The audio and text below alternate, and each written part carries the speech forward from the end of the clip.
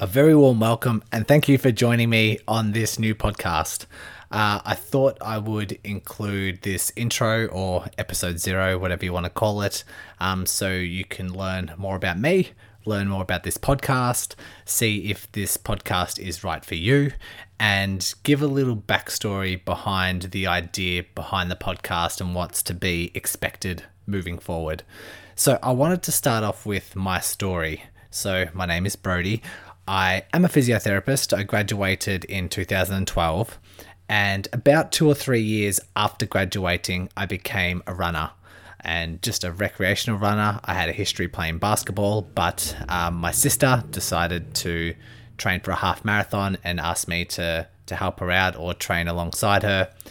And I ended up training for a full marathon. And once I went from the full marathon, I decided to have a go at triathlons. And that's when I developed my first proximal hamstring tendinopathy.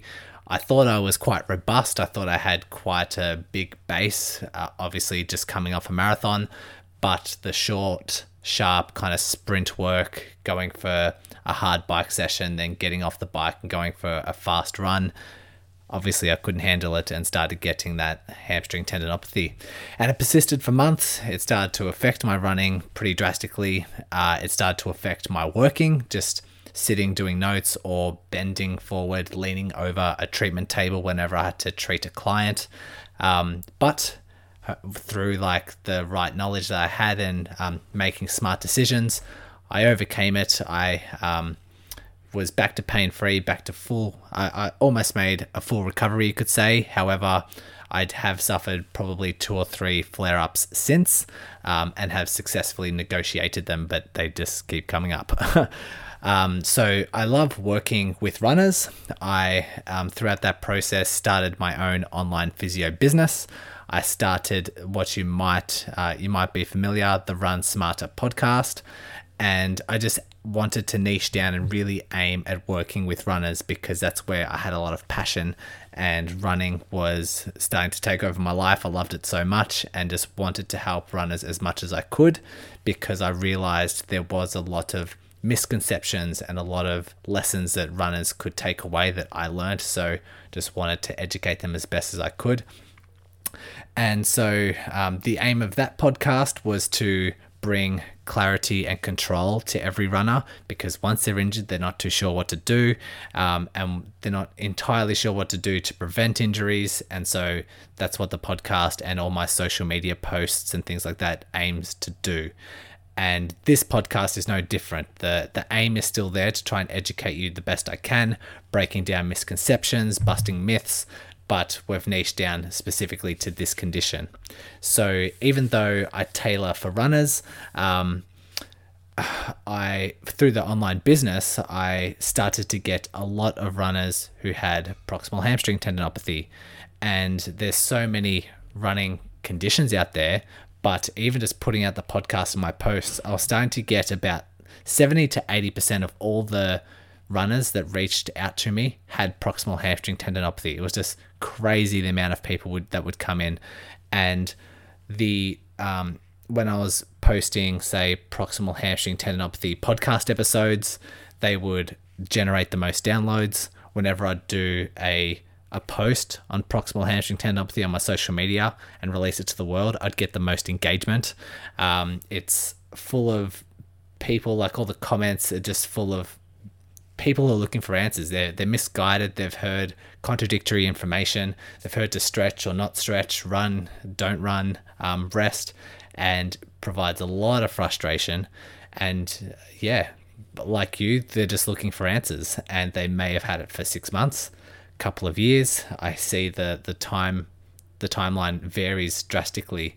And so seeing that all this population based around this one condition is getting the most engagement and seems like people need the most help, I've decided to niche down even further and help you guys out as best as I can. So hence this new podcast.